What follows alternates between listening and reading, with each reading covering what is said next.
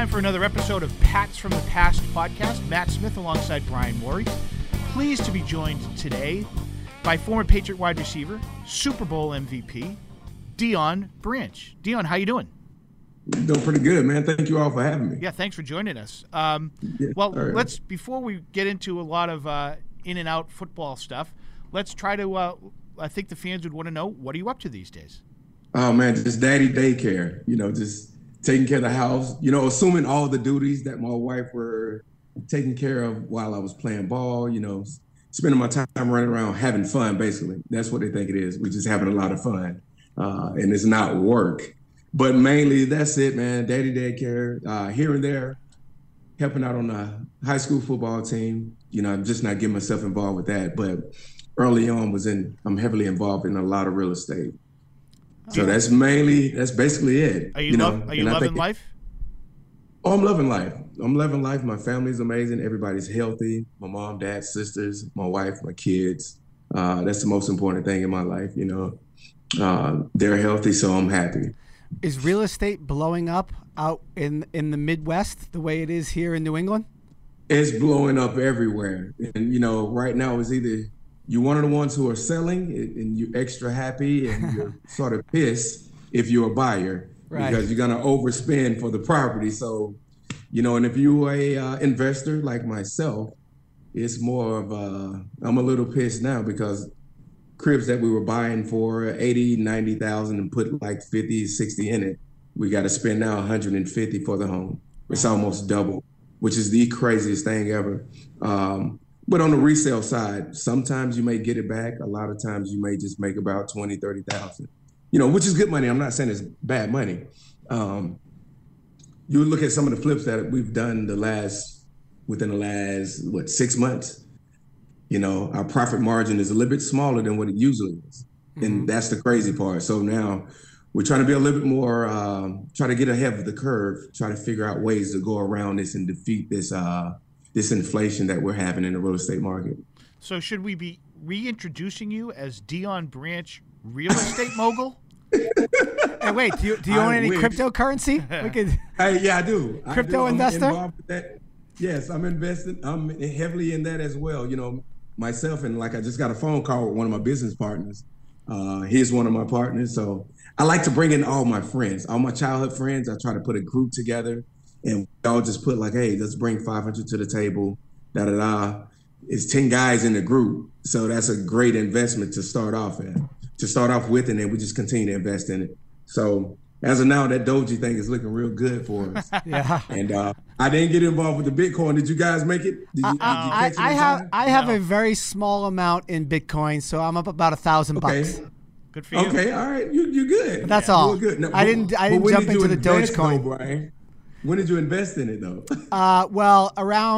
So I had Litecoin initially. Okay. I had a couple of those, and I transferred that into Bitcoin probably when it was about 12,000. Wow. And then I bought again at 20 and again at 40, but $100 at a time. Okay, I got so I'm not I don't have the kind of dough that if I had that amount of dough, I would have bought it a long time ago. Exactly. Well, Dogecoin's up 12,000%. I don't have any of that. Right. Oh, you don't? I mean, it's still good right now. It's under $1, so it's still probably good to jump in. Yeah, I gotta do some more homework on that. Right. Just do it. Trust me. I mean, I think it's the same thing. Advice what people were saying about Bitcoin, and everybody was like, nah. And clearly, I'm gonna be honest. I don't know why my investor my CPA, your financial advisor, they just don't advise these things. It's a hit or miss. My buddy, it's a hit or miss thing. My buddy, who I do not have money invested with, I should say, he's all into Bitcoin. He says when it gets to 100,000, I'm retiring. He's done, huh? And he puts his clients in it, not heavily, but it's part of their portfolio. Interesting. Exactly. Yeah, I don't know, man. Me and the guys, we're gonna go pretty heavy. We're just gonna continue going into this Doji thing pretty deep. Your guys talking about 100,000. We just wanted to get up to 10,000, and then we'll be great because we bought in at 4 cents, 4 cents. So you've already made a bundle. Nice. You get what I'm saying? So it's pretty good. It's okay. Good for you. Yes, sir. Good for you. Yes, sir. So let's turn our attention now back to football here a little bit. And Deion, pro-style offense when you got to Louisville after the 2 years at JC. Yep. When did you think the NFL was a realistic option for you? Real talk, I wasn't saying like, yeah, I'm going to make it. I mean, we all have the same dreams. Every kid that's playing high school ball and you go to college. So when I got to junior college, it was more I was starting to really, truly believe and start training myself, preparing myself for that next level outside of just preparing myself for college. When I got to U of L, that's when I actually saw the light. When I was there, because I redshirted my first year there, when I noticed some of the players that were on the team that were getting drafted, that's when it dawned on me. I'm like, okay, I'm not judging these guys, but I know the type of work that I put in and what they were putting in at that particular time, and they made it. It's a lot of luck involved with it as well. So real talk, that redshirt year was probably that's when the light bulb went off. And I really just continually just honed in on everything as far as with my training, my thought process, and trying to start doing things the correct way to kind of mold myself for the NFL draft. So I would say probably in 1999. Yes, in 90. I know that's crazy, right? It is crazy. It's unbelievable. I'll say in 99, that's when it really sunk in. And I was like, I really have a chance. I probably can do this. So that offense you played in, though, was, as Matt mentioned, a pro-style offense. Mm-hmm. You came into the league as sort of a polished route runner. Did your time at Louisville, do you think, really help you prepare for quick success in the NFL? Yes, and I give a lot of credit to John L. Smith, my head coach, Scott Linehan, who's a brilliant guy. I mean, which you already know, he was in the NFL for many years, and I think he's still there. I think so. He was a guy that kind of helped mold myself, and along with all the other receivers that were drafted within that time frame. He did a real good job. The only thing that I would say that was so crazy for me was to start picking up all the sight adjustments and the hots and all these things. In college, they already have these things built in, and you don't have to worry about that. In the NFL, especially in New England's offense, the quarterback and the receivers have to be on the same page, and that's at all times built based on certain play calls.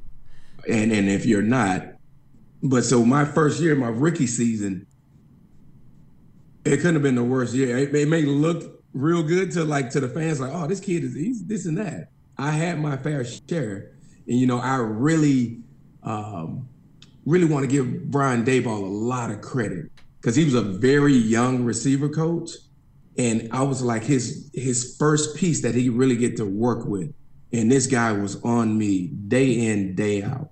It got to the point where I was just I wasn't frustrated, I understood, but I felt like he was just really just nagging. I'm like, what is going on? This can't be life. This guy wake up, he just want to talk, Deion. He want to talk football. Deion, what is this right here? I sent you this such and such on the drive. Did you see it? Yes, sir. What did you notice about all the defenders? It was like I was his understudy. And he did a great job with me. I really give that guy a lot of credit. My rookie season training camp was the hardest 2 months for me. It was every day, all day, preparing me for that Pittsburgh game and all these different things these guys are going to do. And by the time we got to the game, everything was so easy for myself because of the things that Brian had taught me for those 2 months. I mean, he literally gave it to me. We went through and throughout the playbook.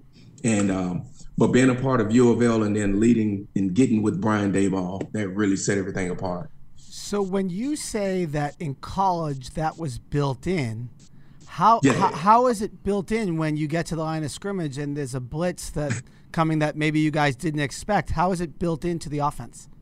Right. So within that offense with Coach Linehan, we'll have, if we're in a 2x2 set, you have maybe two deeps and you got one intermediate route and a short route. That is the built-in. That is the hot. Okay. If Dave or Chris Redman want to throw that guy the ball, if he has a blitz coming, he automatically goes to that actual short route.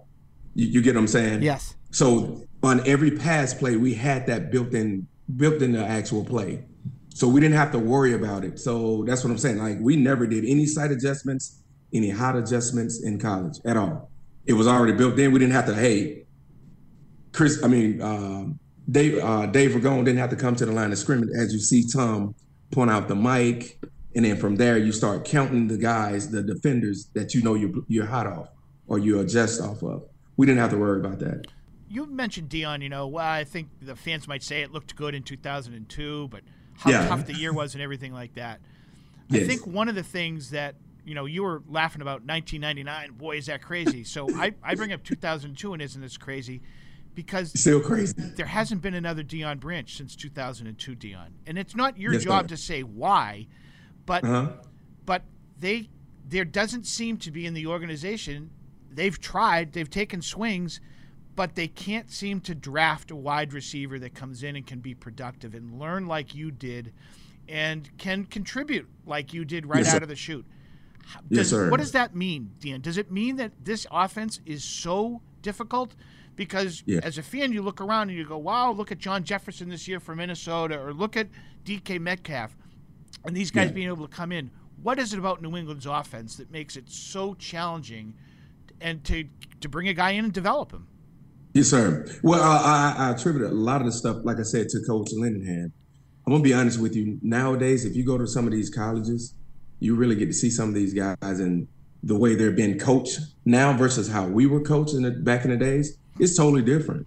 Like I said, I'm not talking about none of these kids. I'm not ragging on them, but they're just not being properly taught the right way.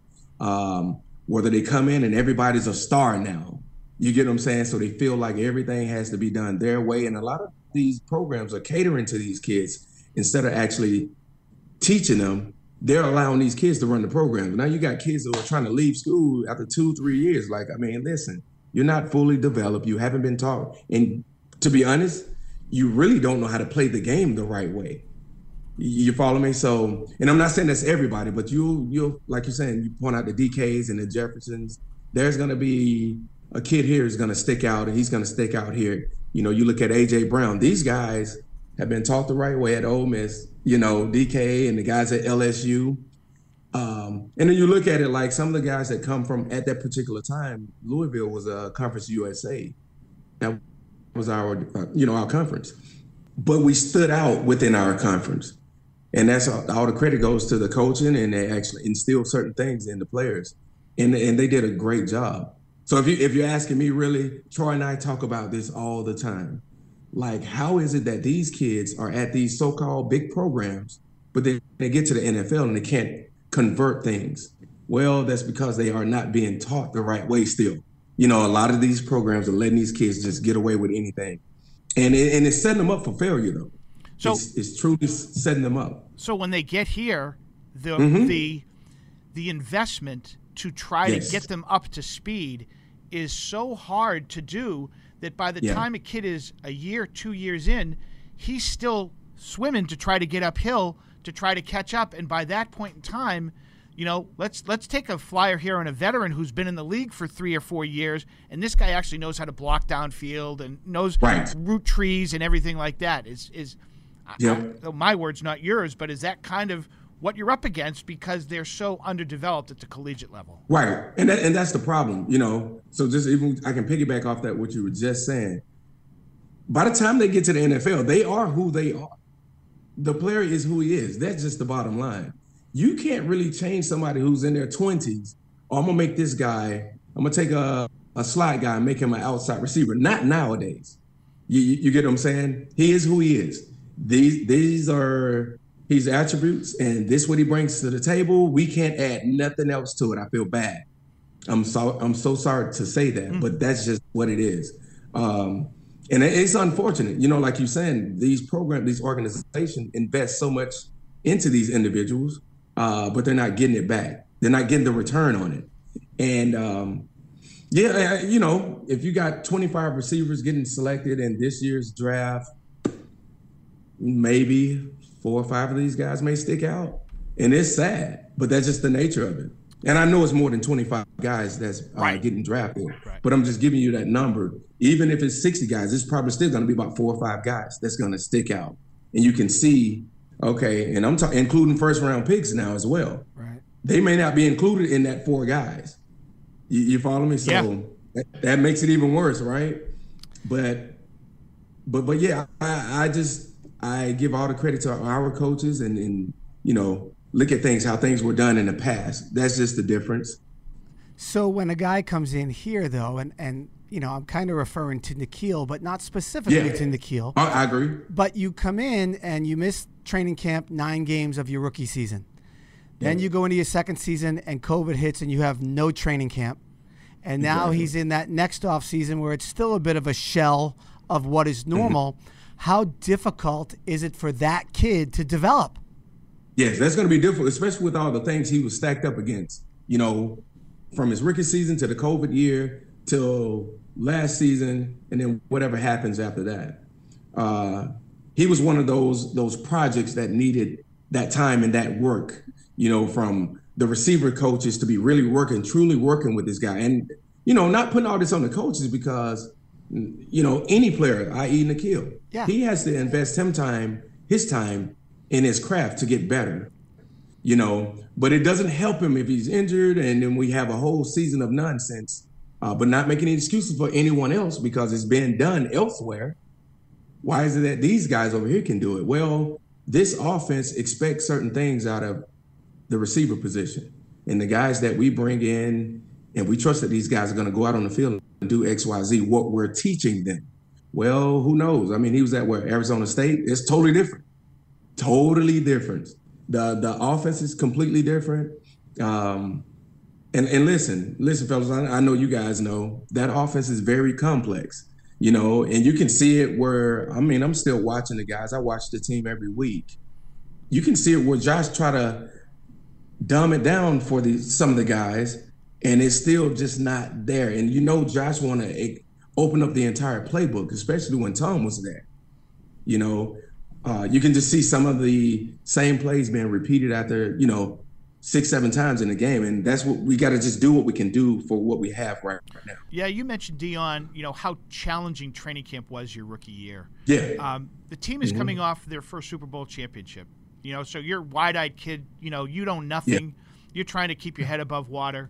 Did you get any sense in that camp, like, wow, these are the defending champs, or any sort of vibe that, wow, these are defending champs? Or did you just think, this is a pro football team, I got to try to keep my head above water? What was your thought in mind, and with regards to the team and how they were trying to move forward off of that championship? Well, I was super excited. That's the first thing, just to even be drafted by the Patriots.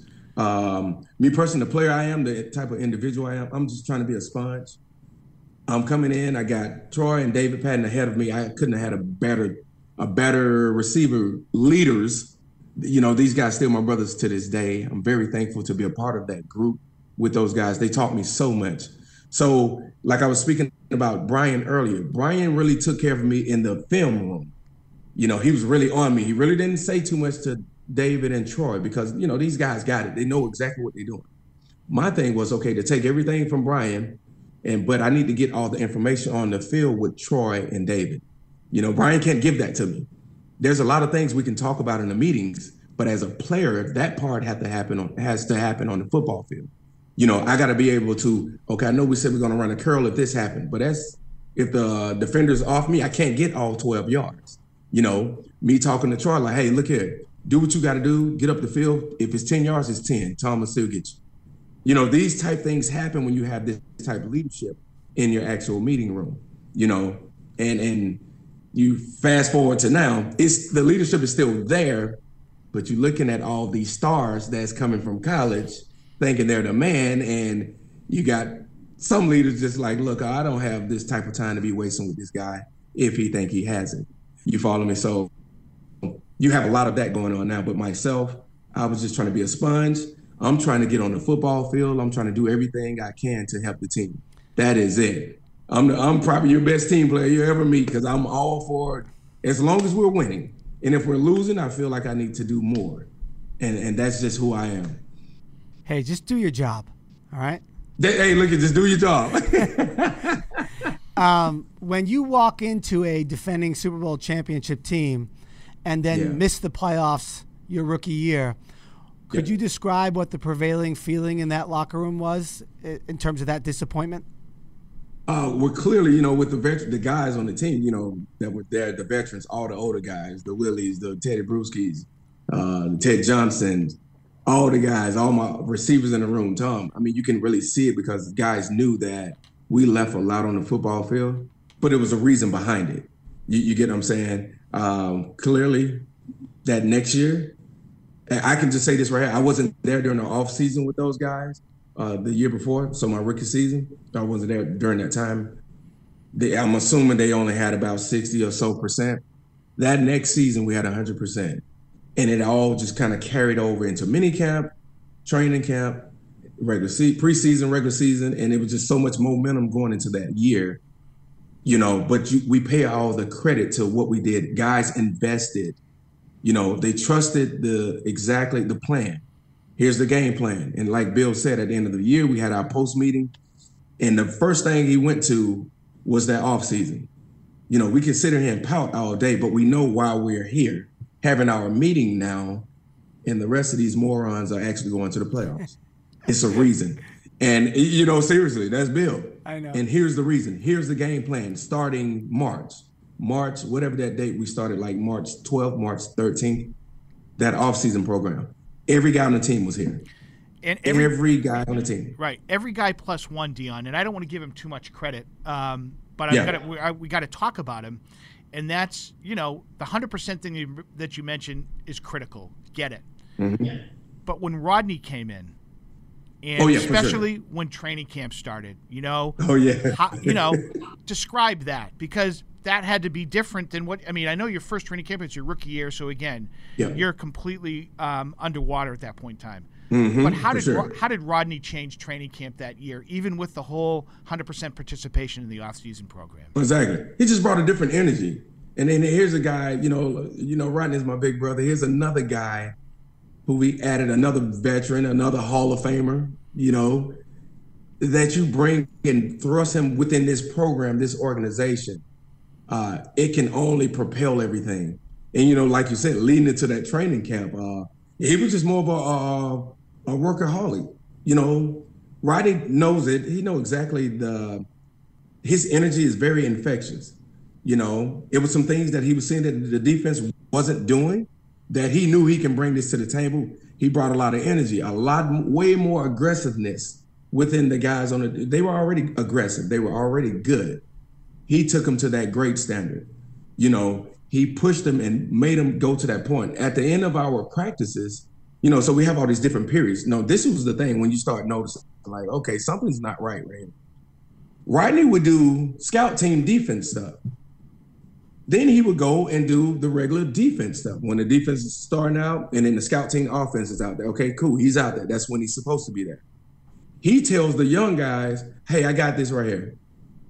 And guys are sitting over there looking like, okay, you're supposed to be, let the scout guys do their job. No, Rodney's doing the scout team. He's doing the defense stuff. When special teams is going, he's running cross fields.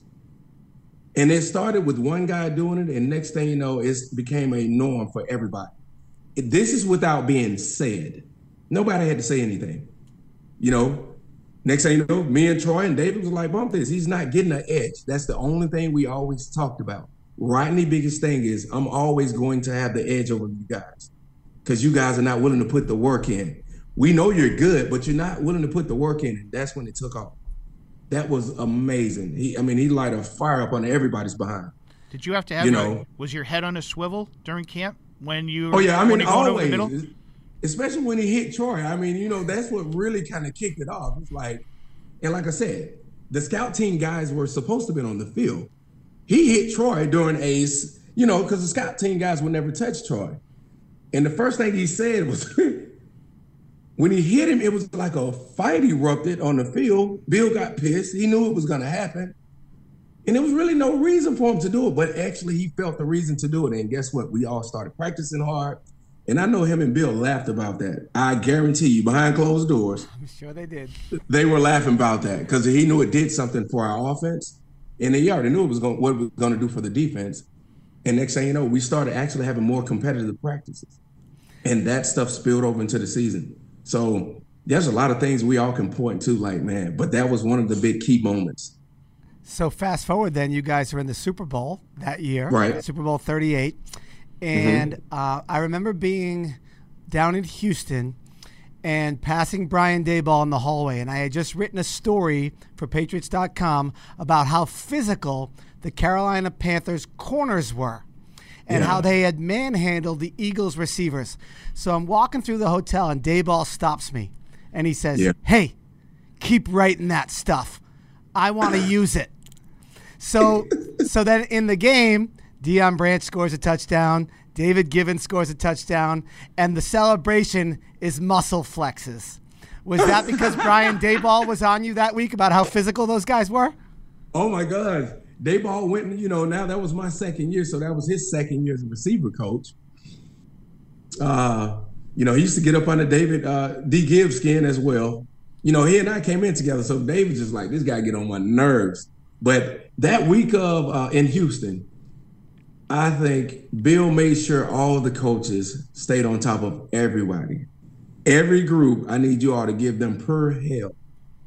And they didn't. Brian was very young. Troy was pissed off the entire time. So I think we had so much frustration going at our coaches, and we took it out on the Eagles. Out on Carolina. I'm sorry, I already went to the next Super Bowl. But out on Carolina players. It was so much point of emphasis on the defenders and what these guys are going to do. As a player, not as a retired player, I understand what Bill was doing, the mindset behind this, because practice really wasn't practice. He literally had guys holding us at the line of scrimmage. Like, how are we going to run a route in practice? Tom was frustrated the whole week, because we couldn't get off the line of scrimmage. If he didn't have two guys in front of me, he had a guy holding my jersey as I'm trying to run a route. Deion, this is what it's going to be like. Like, you can get mad and he's twirling that damn Wilson. You can get mad all you want. Like, look, this is what it is. And you look at Daboll, your position coach supposed to be like on your side, and he's just like, hey, I don't know what to tell you. That's just what it is. Well, so Daboll may walk the other way, but I understand it now. I get the mindset behind it because we kind of over prepared for it. And we get in the game and Manning tried that mess probably one time after he realized, all right, I can't really fool with Deion like this. Ricky was the only one with trying to do that little quick jam stuff. You got to think about it. We played one of the greatest quick jammer on the team was Ty. Ty was already doing that. The only difference is just Ricky was a lot stronger than Ty. But we were well prepared for it, and trust me, we appreciate the coaches for doing what they did. You talked about Tom being frustrated. So did he take his frustration out? Did you get hit harder from Tom after the touchdown when he tackled you than you got hit during the rest of the game? I know, man. You know what? Honestly, I don't even think I felt it. I didn't feel it at all. Other than him that's Tom, though. He's like that still till today. He's pulled off a little bit now. He's just going up patting on the guy's helmet. But Tom was that very passionate. We all are. And it was just something, it's the Super Bowl, you just letting it all out, man. And it was perfect timing. We worked on that certain play all week, and we hit D-Gibb on the same exact play on the other side. You get what I'm saying? Because we knew that these guys want to be so aggressive. This is going to be wide open. Even though we didn't get a good look in practice because Bill got guys holding us, it will be there in the game, and it was. And we hit it. Pretty much every touchdown that we did score in the game was one of those ones, even the one to Vrabel, the same thing. In practice, we knew it would be there. We just got to make sure we hit it. And like Charlie said, I know we're not going to get an effing look because of this ish Bill doing, but let's make sure we hit these plays. But yeah, that slam dunk that Tom did on me, man, it's one of my big portraits that I do have in the house. Nice. That's one of the keepers, man. And everybody always sees it like, what was he doing? What did it look like? So Deion, I have my opinion on this, but mine is really irrelevant. So I'll ask you yours. 03 or 04, which team was better? Oh, man. You know what? I'm going to just say, I'm going to say the 04 team. If I got to say one, I really like to say both. I think it was equal, but I think to do what we did, to follow up what we had just did, it's the toughest thing ever because everybody's gunning for you. The NFL is going to try to shake this up where you don't make it back, i.e. what they're going to try to do to the Bucs. They're going to try to shape this where you don't make it back.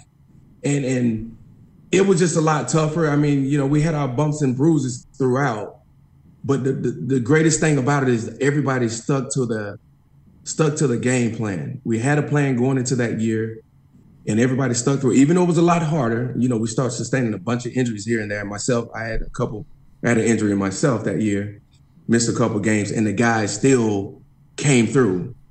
Someone filled in, the next guy filled in. And I think that's the reason why I just say it was because it was a little bit tougher to kind of go back to back.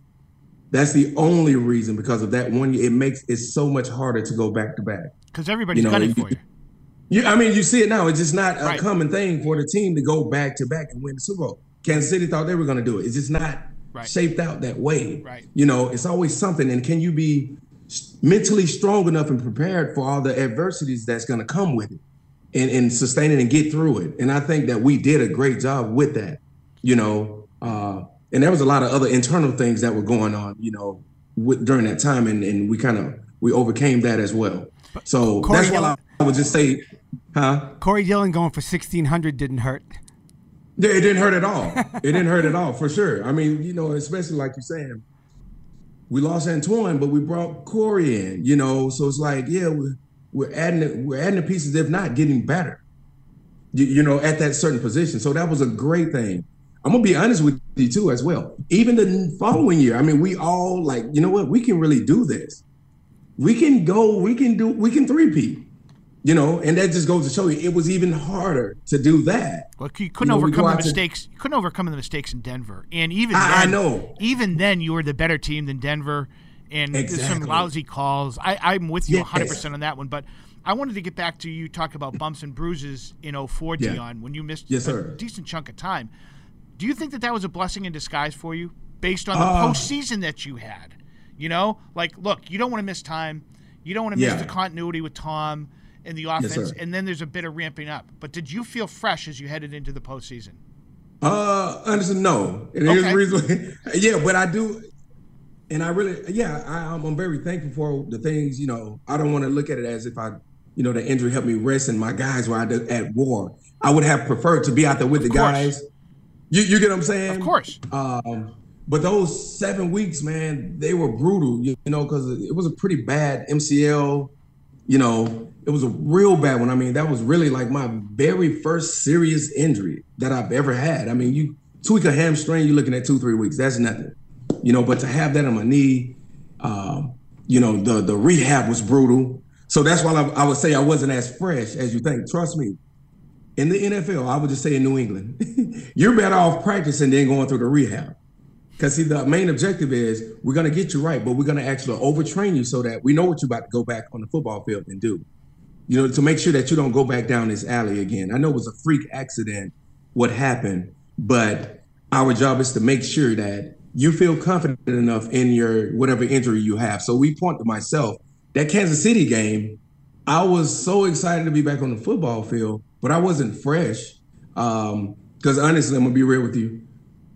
We some weird guys. All players are just weird guys internally, mentally. Our problem was about 85%. And that's really only because I'm going to put this on Coach Belichick.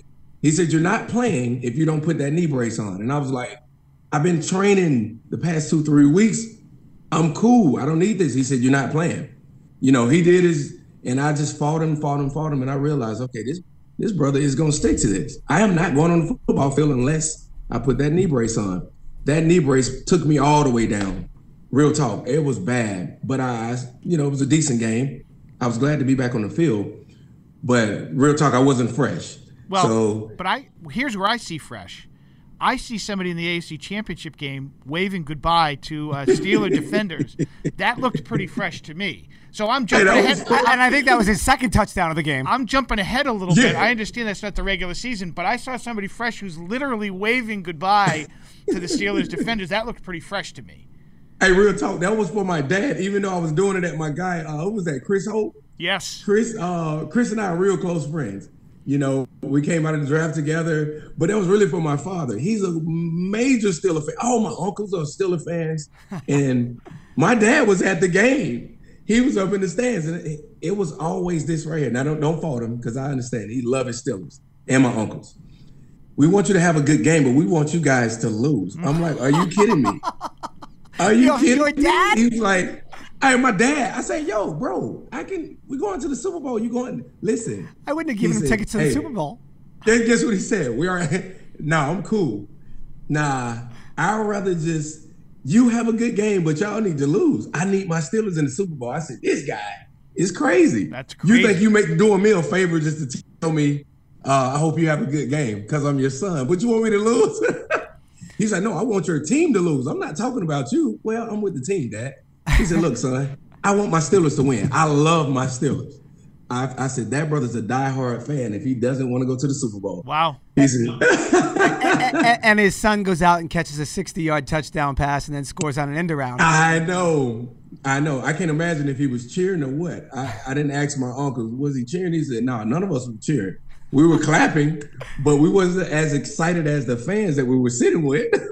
These guys are crazy. I remember, so if my memory is right, we flew down because there was a storm coming into New England and had to get down to Pittsburgh early. So you didn't go Saturday. We left Friday. And I remember being outside the ballroom. They allowed us to tape a little bit of one of the ballroom practices. How sick was Tom that Saturday, Dion? You didn't have any doubts, did you? But I mean, was he legit sick before that game? Yeah, he was down. Yeah, he was down. But we were, he assured us that he'll be there. He'll be there. So our biggest thing is just to make sure, hey, get all the rest you need to get. We know that you know exactly what you're doing. So we're not even tripping off that part.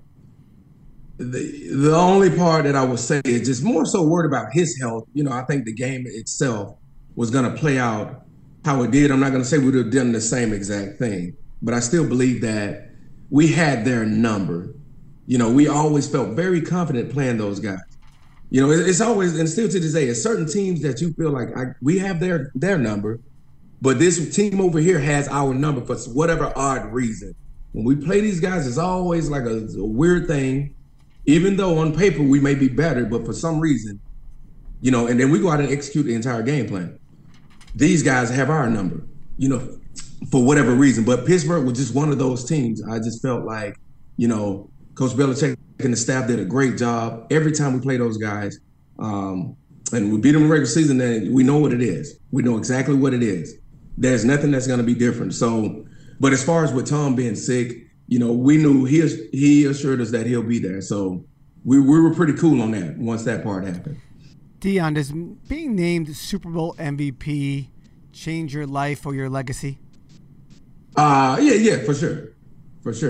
And it was the craziest thing ever, like you said, just to go to that game itself. As players, we already know, even as announcers, commentators, whatever team wins the Super Bowl, who's going to get the award. So that was never a play that, going into the game, a lot of guys have dreams going to the Super Bowl, winning the Super Bowl. You'll never hear a player outside of a quarterback saying, yeah, I'm dreaming to be an MVP one day. That was just nothing that I ever had down as one of my goals, but to have that it completely changed everything. I mean, even talking about it now, I still feel like I'm sitting on that bleacher, me and Troy and David, just sitting there talking. We're just hoping the defense hold up so we can win the game. Nobody's thinking about being the MVP at all. And it was about 8 guys standing behind us. And then one of the guys like, hey, get Dion, tap him. And Troy was like, yo, they want you. I turned around and the guy was like, hey, if you guys hold off the next minute and 20-some seconds, you're the MVP. And it was just like a whole, I don't know what it was. It was the craziest feeling ever. And like, what made it even special is like all the offensive guys just came down. Everybody, look, now listen, the defense on the field, Philly is still driving. We don't know what may happen. We're over here celebrating already before the game is even over. All the offensive guys and none of the coaches know what's going on. You know, the receiver coach, Brian, is just like, hey, calm down. Everybody calm down. Like, he's sticking to the core. Like, the game isn't over. Next thing you know, Rodney intercept the pass, and now it's like, woo. It's pandemonium over here, man. It was so crazy, but just for that to happen that one particular moment, just to share that with my teammates, just to get the sudden news, that was, I mean, you can't replace that with nothing. That was crazy. It's a pretty exclusive club, Dion. I mean, there's been 55 of these games. I know Tom's probably won 100 of them, Super Bowl. Yeah, I know, for sure, right? So it's not like there's just 55. It's a pretty exclusive club. And I wonder, you know, as you're talking about, you know, we were joking earlier, you know, real estate mogul Deion Branch, does that help open any doors for you? Like, is there somebody that recognizes, hey, wait a minute, Super Bowl MVP Deion Branch, let's do business with this guy. You know, does that help you? Oh, yeah. I'm going to be honest with you. That would be a credit, but just winning the Super Bowl, I think just being a part of that class, I'll probably say have opened up way more doors. And then, you know, that's the extra icing on top of it. Like, oh, yeah, this is the MVP, whatever. But it was naturally just like, oh, Super Bowl guy, like, because everybody, I mean, they're pissed around here still to this day. Like, look, I'm done. Like, we can't even believe, what are you doing here? It's like, my wife chose to stay here. Why we can't live here? You follow me? It's like the entire city. It's like a frown. I go to the Pacers games, and it's like so many people just mugging me. Like, what is the deal? I've been retired 6-7 years now. What's the deal? Meanwhile, he's got rings on both fingers. Right. Yeah. Look, I feel bad. I don't even wear them, B. Because they may end up trying to jack me for them. So, but I'm telling you, man, I don't even put those rings on. But I think overall, the doors, because I think naturally everybody just want to associate with the, you know, winning program. Sure. And I'm all for it. Hey, I take full advantage of it. Thank you. Absolutely. All my teammates. I love all my teammates. Thank you guys for this door that opened, you know, and, you know, yeah, we get a lot of perks with it. Not only myself, some of the guys that, you know, didn't even touch the field get perks. Well deserved. You know, it's a beautiful thing. Yes, sir. Well deserved. Dion, my last question for you is just about, you know, the difference between playing here and when you went to Seattle to play. You obviously came back, but could you just maybe talk about the difference in how other programs, and in your case, the Seattle program, differs from the New England program? Mm-hmm. Yeah, now, honestly, I go right to it, you know, and Bill harp on it and talk about this all the time, you know, just being accountable. That's the most important thing that we see every day walking in that building. Be accountable to yourself and to your teammates. You know, and it starts at the top, Mr. Kraft, Coach Belichick, to the coaches, to the players, you know, being respectful and all this stuff and be a high character guy. I'm going to be honest with you. I was blessed to play with 2 first-class organizations. That part we do know, we understand what Mr. Paul Allen and those guys created over there, and God bless him. Coach Holmgren was a great coach. I don't think, and I'm not talking about this, I just don't think some of the coaches that were under him were trying to match him. Unlike the coaches that's in New England, Bill challenged these guys all the time. I don't think Coach Holmgren really was challenging the coaches. I think that, real talk, honestly, I think a lot of the guys were just content with the situation they was in. Hey, I'm the linebackers coach. I'm the safety coach. I'm not saying they didn't take their job serious, but I know what I just left, and I don't see it here, you know, with the coaches. You know, not saying Coach Holmgren, but some of the other position coaches, I just didn't see that. I didn't see the same drive. I didn't see the same. And see, what happens is, it's coming from your head coach. He has to be saying something to these guys, but they're not relaying a lot of things to the players. And I say this as a joke, but I really meant it. I think that Coach Belichick drilled myself, all my teammates, and he challenged us so much. All the things that I was taught from Coach Belichick, I felt like I can go over here and coach this team. I truly felt that way. Like, you know what? I had so much in my brain. I've been taught so much by this guy. I can actually help coach this team here myself as a player by all the things that Coach Belichick and his staff and everything has taught me. And that's just a credit to the things that Coach Belichick does. That's pretty much what it is. And on paper, I'm going to be honest with you, on paper, that Seattle team, especially in 06 and 07, was better They were better, and here's the difference: we were better on paper, but when we touched the field, it's a little different. Now is that because it ain't that these guys are not good athletes and all this stuff. It's just that what we're being taught by the overseers is not being to that level. We're not just getting the best out of these guys. In New England, they're going to get the best out of every opportunity for the ones that want to do it. Now, I can say the guys in Seattle, these guys wanted to do it. They wanted to be a part of like that championship. They want to see what that feel like. A lot of those guys, and I was praying and wishing for those guys that it happened for them when I left, because I felt like, you know what, when I was traded back to New England, it was a relief. You know, I'm sad I'm leaving my brothers, but that situation I was in just wasn't right. Especially when Coach Holmgren left, then you got Jim Mora, and then you bring Pete Carroll in. It's just a whole turnover. I'm like, this ain't what's up. This is not good. Mr. Allen, he deserved better. You get what I'm saying? Yeah. As the owner, he deserved better. And he was trying to get there. And I'm glad they got there at some point. Well, they made it. I think if you're writing the Deion Branch story, I think you would be surprised when you're writing the script and you go, wait a minute, he leaves New England, goes to Seattle. You're kidding me. He comes back and finishes his career in New England. I mean, you must pinch yourself. Or I guess I should ask, do you pinch yourself? I know it didn't. Look at you lost in Indy, of course. But could you have written a better script? Like, you had to go away and that hurt. But the fact that you're able to finish here, you know, is that kind of that must have made you feel good. It couldn't have ended any better. You know, the only ending I think would have been even better was the Super Bowl that we lost to the Clowns. Yep. You know, that's the only thing I would say, because in my head I was just sitting there saying, like, you know what, when we win this game, I'm gonna retire. I'm gonna just end this story right here. And then by us not winning, I was like, oh, shit, I gotta come back. I need to come back for another year. And, you know, we tried to make another run, It didn't happen. But like you were saying, it couldn't have been any better, you know, especially when Bill called me and said, hey, you ready to come home? I was like, yes, sir. You know, yes, sir. And at that particular time, I felt so bad because my little girls were getting a little older. They were getting settled, And the worst experience ever. My kids just threw up, and they were so sick that we were leaving.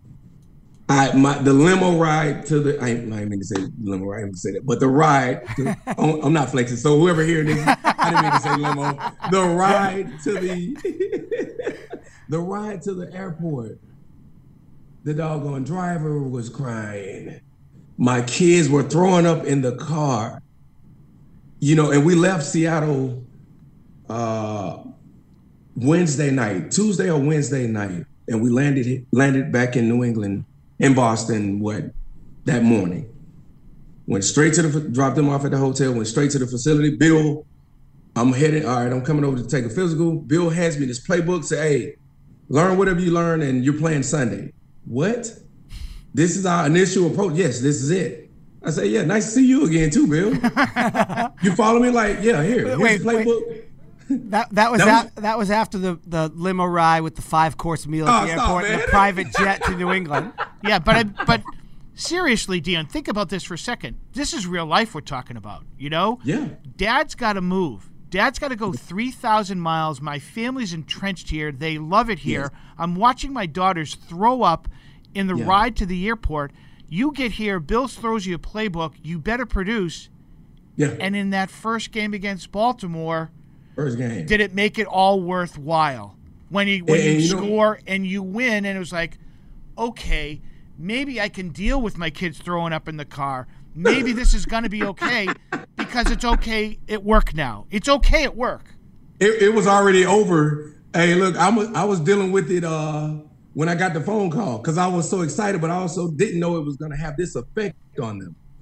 You know, but it only took them about 2-3 weeks. You know, they're younger kids. They'll figure it out. You know, unfortunately now, my oldest daughter, she was born in New England. My youngest was born in Seattle. It's a household of madness when these two games go down. It's a bunch of mess. And my oldest daughter, you know, she was the one that was doing the most crying and, you know, spitting up the most. You can't say nothing bad about Boston, period. one bad thing come out of my mouth. So I understood that part. But for all these things to happen the way it happened, it was only meant, I feel like even Josh was on board with like, yo, I mean, not Josh, but Billy O was like, yo, we're gonna get you the ball. We're gonna go ahead and get this out the way because they knew it would happen. My wife told me after the game, she said, baby, I was just crying, all the people just running up to me. Like, we're just so glad we miss you guys. And I'm like, you just don't know we miss you guys. Trust me. You know, and I always said, I really wish we didn't have that 4-year gap, you know, because ain't no telling what we would have accomplished had not, I mean, clearly I know I would be in the Hall of Fame had we worked it out. That's one thing I for sure know. That's for sure. Mm-hmm. Not saying I was playing the game for that, but we would have won maybe another 3 or 4 Super Bowls. You follow me? So that same year, they lost to the Colts. You know, the situation with bro, God bless Riche as well. I was just like, man, that was supposed to be me. And Tom hit me like, yo, did you see that? Hey, bro, I love you, but that was us. Yeah, I know. You know, at that particular time, you know, the organization and myself, we just couldn't get on the same page. And no regrets, but I do wish we could have done that the right way. Yeah, I tell you what, he's won a lot of games. Bill's won a lot of games. You've won a lot of games. But I bet you that Colts game, that keeps them up. When they're having a tough time sleeping or they get jolted up in the middle of the night, that Colt game, and where were you for that game, that probably keeps them up at night. Oh, yeah, I'm sure it does. Because, look, I still think about it, too. You know, and guess what? I was in a different place. I'm over in Seattle, even though we didn't even make the playoffs, so I'm watching the game. But just to get the phone call from all my former teammates, okay, fellas, I've been gone for a whole season. And, like, guys are still thinking, like, we supposed to be in the doggone Super Bowl. You know, it was more so like, hey, we knew this was going to happen. You know, we kind of felt like something like this was going to happen.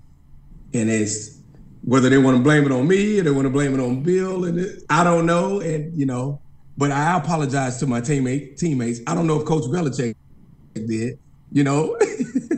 I don't know if he apologized to the guy, but we're not going to put it on that. But I really wish that didn't happen. You know, well, that may be the only thing. And there was no way that team was losing to the Bears if they had beaten the Colts. Correct. But that's revisionist history. Sure. So, well, he is the former Super Bowl MVP. And Deion, we thank you for joining us today. It's been awesome catching up. Appreciate your time. And thank you, brother. We should we won't have any 4-year gaps anymore. We'll just that's for sure, keep man. it real here. Yes, sir, man. And let all the guys know, man. I'll be over there. Hopefully, we can strike up some sort of deal. We can work something out, but we'll figure that part out later. Great, Deion. Be well, and thank you so much for your time. Yes, sir. Thank you, guys. Thanks, Deion. Thank you for downloading this podcast. Subscribe on Apple, Google Play, and everywhere else you listen. Like the show? Please rate and review us. Listener comments and ratings help keep us high in the podcast rankings so new listeners can find us. Be sure to check Patriots.com for more news and more podcasts.